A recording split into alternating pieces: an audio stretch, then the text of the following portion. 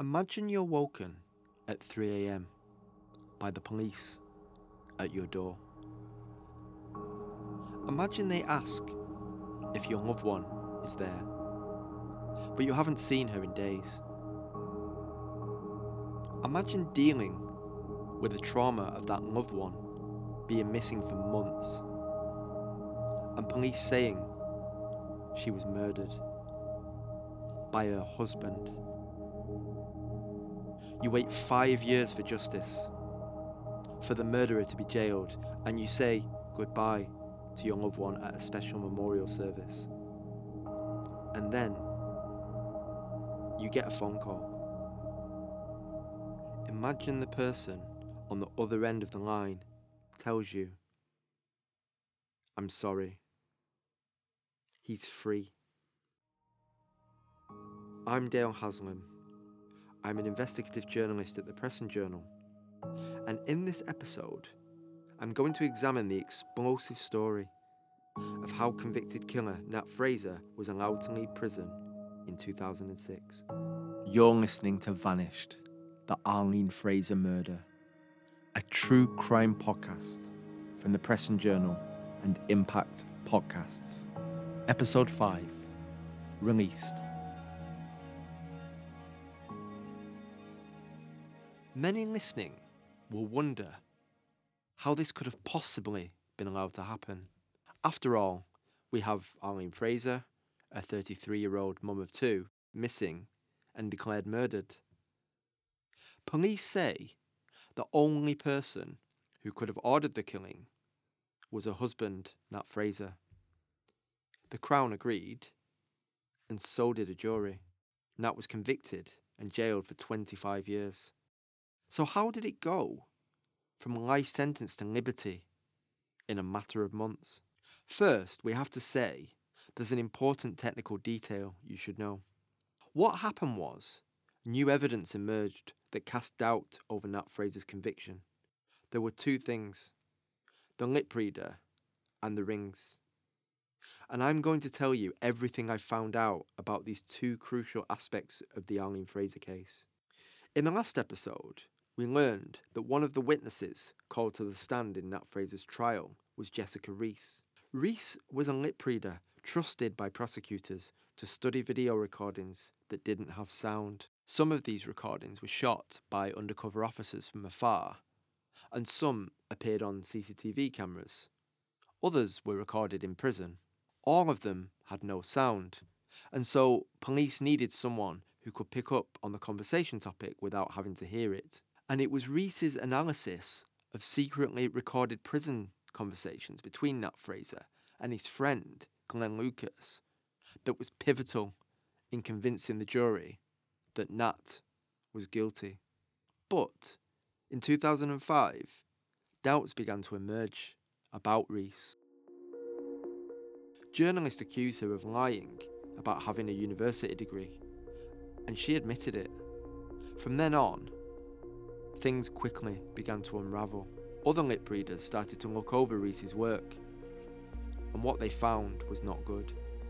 They concluded that Reese's transcripts were unreliable, and that had massive implications. You see, even if an expert witness's work is essentially good and helpful, that isn't enough for the courts. It has to be bulletproof. It has to leave the jury without any doubt whatsoever about the monumental decision they have to make. And in the case of Jessica Reese, it wasn't enough. As concerns emerged about Reese's ability, the authorities agreed to stop using her as a lip reader in criminal cases. Retired Superintendent Alan Smith, who worked on the Arlene Fraser case, says he always had reservations about asking a lip reader for help. She was desperate to help us because obviously we were paying her, but it never struck me as being her beauty. There was never a high-five moment. There was bits and pieces. Alan says Jessica Reese claimed not to have researched the Arlene Fraser case before watching the tapes, something he doubts. Alan explains what Jessica Reese told police about what Nat had said on those tapes. There was something about a lock-up garage garage in the car, and that spawned a heck of a line of inquiry to go and visit every lock-up garage in Elgin. That led to nothing. And, you know, why would Nat and Glenn get into that level of granularity? We were desperate for a break and a conviction. The second flaw in the case against Nat concerned 3 rings. 3 rings belonging to Arlene. These were the rings Nat had given Arlene when they got engaged, when they got married, and then later as an apology after a row. When police first arrived on the scene the day Arlene went missing, 2 officers spotted the rings. And you may remember in episode 2, we mentioned a camcorder video that police used to film Arlene's house at 2 Smith Street in New Elgin. It was filmed the day after Arlene was reported missing. And what's fascinating about this video is that despite touring the entire house in fine detail, there is no sign of the rings. Then the rings turned up again. A week after Arlene went missing, her stepmother, Catherine McInnes, found the rings in the bathroom. So what we know is that the rings were there one day, gone the next, and then back later. So why is this important? Well, during the trial, the Crown argued that Nat had removed these 3 rings from Arlene's dead body and then taken them back to the house in the days after Arlene went missing. He wanted to make it look, at least according to the Crown, that Arlene had suddenly decided to take off the rings and walk out on her family. But when it emerged that 2 police officers saw the rings in the house on the day Arlene went missing, it became clear that the Crown's version of events could not be true. It was peculiar that they went missing and reappeared, and there have been countless theories about what happened. A lot of people had access to Arlene's house at 2 Smith Street in the week after she vanished, and so anything could have happened. We'll simply never know who removed the rings from the house and who put them back. But ultimately, the Crown should have told Nat's legal team about the missing rings, and they didn't. In fact, the Crown was duty-bound to reveal this information. When the 2 sides are preparing for a trial, there is a process called disclosure, which ensures each side is fully aware of the evidence that will be presented. That, of course, ensures both sides can prepare. And Nat Fraser's team, being completely in the dark about the rings, put them at an unfair disadvantage when the rings were mentioned. Once doubts about the lip reader and the rings emerged, the lawyers had to get to the bottom of it all. But it was going to take time, a lot of time. And that left the courts with a moral dilemma. Was it fair to keep Nat Fraser in jail in the meantime? On the one hand, he was a convicted killer, but on the other hand, they knew at the time that this new development could end up clearing Nat's name. They had to consider, was it right for him to remain behind bars? Their conclusion was no. The courts decided to let Nat go as a temporary measure, so Nat Fraser was allowed to go home in 2006. It meant Nat was in a state of limbo. Sure, he was able to walk the streets, but he was still a convicted murderer. And that state of limbo would remain until one of 3 things happened. 1, an appeal was successful, in which case Nat would have his conviction quashed and remain free. 2, an appeal failed, in which case the conviction would stand and he would be returned to jail. Or 3, a court decided to recall Nat Fraser to prison. In the end, the courts did recall Nat back to jail in 2007, but not before all hell broke loose in Elgin. Alan Smith remembers clear as day what happened the moment he found out Nat was out of custody. I was in the Tesco car park in Dingle when I got the phone call. And I just sat there for about an hour on my own and mulled over what the consequences were. I was utterly devastated, obviously. More so for the family. I phoned Carol, the sister. Yeah. It was immediate obvious that, they knew knew the way it had gone, and like us, they were just gutted. The sight of him coming out of the prison, you know, full of the joys of spring. Another of those affected by Nat's release was Michelle Scott, Arlene's best friend. Michelle had reported strange events to the police in the weeks after Arlene went missing in 1998. An unknown man had broken into her flat and only left when he saw Michelle's friend, Marion Taylor, on the sofa. There were also other incidents back then. Michelle said she saw a suspicious man on a motorbike hanging around outside her home on several occasions, and then making peculiar requests on the door intercom. And Marion, who was working as a driving instructor back then, claimed someone almost crashed into her car, and someone else tried to disable her brakes. None of this is conclusive. None of it can be categorically put at Nat's door. But I mention it to illustrate how on edge, how nervous people were when Nat returned to Elgin after being released in 2006. So I asked Michelle Scott about it. I just thought, oh my God, he's back in Elgin. Because when he was away, it was... I'm trying to think how it worked. It's not that I didn't feel safe when he came back. You know, Yeah. you just thought, right, he's away, that's fine, he's in jail and everything. But when he came back, I just thought he's got to come back, and it's just got to be as if nothing's happened. A lot of people in that situation would have kept a low profile, avoided the limelight, but not Nat. This was the man who, in the month after Arlene vanished, changed the name of his band from the Minesweepers to the Nat Fraser Band.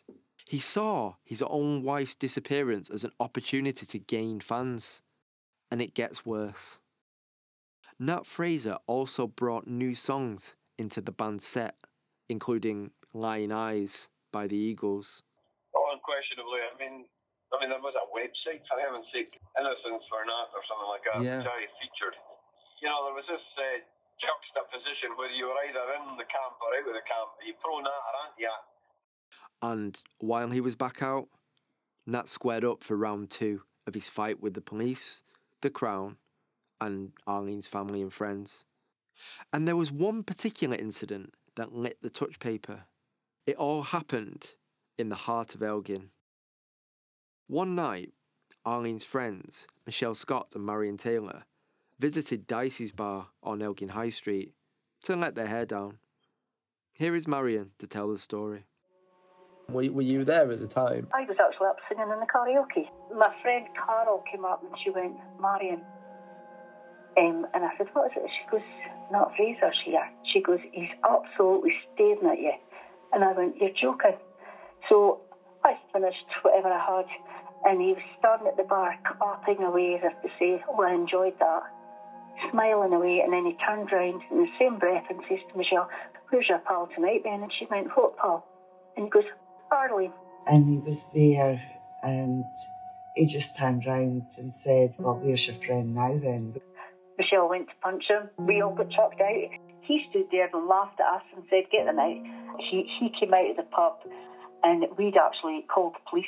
And the police came and we said what happened, and they went, girls, the best thing you can do is just go on your way. You just thought, how you've the gall, to stand there and say, well, where's your friend now then? There's no need for you to say that. And we just left. And we just thought, that's how it's got to be. He's just got to lord it about Elgin, and as if nothing's happened. This all happened in 2006. And to the relief of many, Nat Fraser was returned to prison a year later. You see, there was no clear guidance in Scottish law about whether Nat should or should not be behind bars. Some people, and some legal experts, believed he should remain out of prison until he had exhausted all the appeal avenues open to him under UK law. And others believed that, whatever the status of his appeal battles, he was still a convicted murderer, and so he should be in jail until he was cleared. It was that second argument that won the day in 2007, and so the court sent Nat back to a cell. But things were all about to change again in 2011. Armed with the new information about the lip reader and the rings, Nat's team went to the Supreme Court.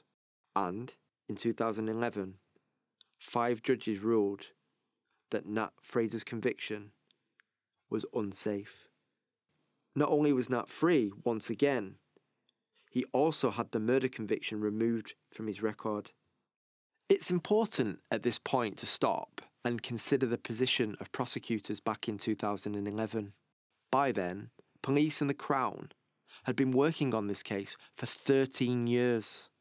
They had faced media pressure, criticism from some Elgin residents, and uncomfortable questions about aspects of the investigation. The easiest option would have been to call it quits, call off the dogs. But, to Nat Fraser's displeasure, that's not what they did.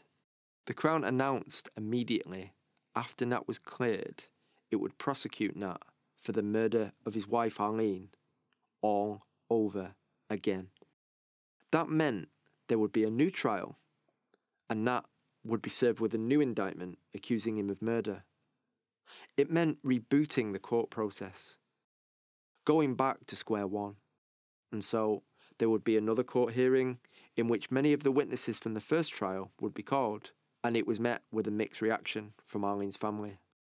They knew that old wounds would be reopened once again in court, and they feared Nat Fraser might walk free because police never found Arlene's body. But overall, they felt relieved that the Crown didn't give up hope. Here's Alan Smith again. I just remember the immense relief that the Crown had the appetite to re-indict him and use the same evidence twice. You know, it would have been very easy for the Crown to say, you know what, this is in the too hard category here, you know. We gave it a fair chance. That injected a lot of light back into the investigation. Nat Fraser being free in Elgin did offer police at least one advantage. Detectives got permission from the courts to have Nat watched, to see if he made a mistake that would perhaps lead them to Arlene's body. On the night before the trial started, I was part of an operation to have him surveilled from Elgin to the court. We wanted to see if he was going straight to the court or who he was meeting, or, you know, was there anything going on there. Sadly for detectives, that undercover operation didn't give police any clues about where Arlene's body was. And in any case, it came to an abrupt end because on the first day of the second trial, Nat Fraser was remanded in custody, pending the outcome of that trial. In 2012, the second trial got underway at the High Court in Edinburgh, and the man tasked with putting Nat Fraser back behind bars was Alex Prentice, KC. Mr. Prentice is one of the most prominent prosecutors in Scotland, if not the most prominent. Mr. Prentice may sound familiar to those of you who watched a programme called The Murder Trial, The Disappearance of Rennie and Andrew McRae on the BBC, as he prosecuted that case. And he has taken on some of the biggest cases in Scottish history. On a rainy spring day, we met at the Crown Office headquarters on Chambers Street in the West End. It's a grand former university building that stands opposite the National Museum of Scotland. Dressed in a dark suit, Mr. Prentice is softly spoken, with his dark glasses and a reassuring smile. And he talks me through his recollections of his prosecution of Nat Fraser. Mr. Prentice had 2 challenges ahead of him. First, he had to convince the jury that Nat Fraser killed Arlene, even though he had an alibi and no body was found. There are challenges in prosecuting a case without a body where it is claimed that murder has been committed. The first thing you've got to prove is that the person is dead. That is not too difficult nowadays. You would go to, or at least the police would go to the various institutions, national health, dental records, banking, finance, family, all sorts of things. What Alex is saying here is that in the 21st century, living under the radar is almost impossible without having some sort of ID or bank card. And even then, you'd be extremely unlikely not to be picked up on CCTV or when you need medication or a doctor, especially if you have a condition like Crohn's disease, as Arlene did. So proving that someone is dead is generally not that difficult. The problem, of course, is the next question. Even if you establish the person is dead, how do you know the person was murdered? And that comes about as a result of the circumstantial evidence surrounding the disappearance. In this case, for example, Arlene just suddenly disappeared in the midst of doing the housework and at home, and arrangements made for children and meeting people. So suddenly she's plucked out into thin air, which was out of character, and there's no way she would plan to leave in those circumstances. So that in itself suggested that something malevolent was at hand, and then you look at the conduct of those who may be responsible. In other words, why hide a body if it wasn't murder? Who but a murderer would do such a thing? Why would you hide a body unless it's to conceal what happened? In this case, the case against the accused was on the basis that he orchestrated and instructed the disappearance and killing of Arlene Fraser. It was never suggested in court that he himself struck her or did anything to cause her death. Indeed, in the trial, one view of the evidence was that the alibi was just a bit too obvious, because he made a point of noticing the time when he spoke to people. When one looked at the possible motive behind the killing, the benefit from her disappearance and death, and the whole circumstances, including the relationship with the other alleged participants in the case, then that all combined together to provide a fairly compelling case. And the second challenge Mr. Prentice faced was what to do about Hector Dick. Hector is a farmer who lives on the outskirts of Elgin. He was Nat's close friend, and he admitted buying a car the day before Arlene vanished. It is still not known to this day whether that car was somehow involved in Arlene's disappearance. But Hector was jailed for a year for not telling the police about the car sale.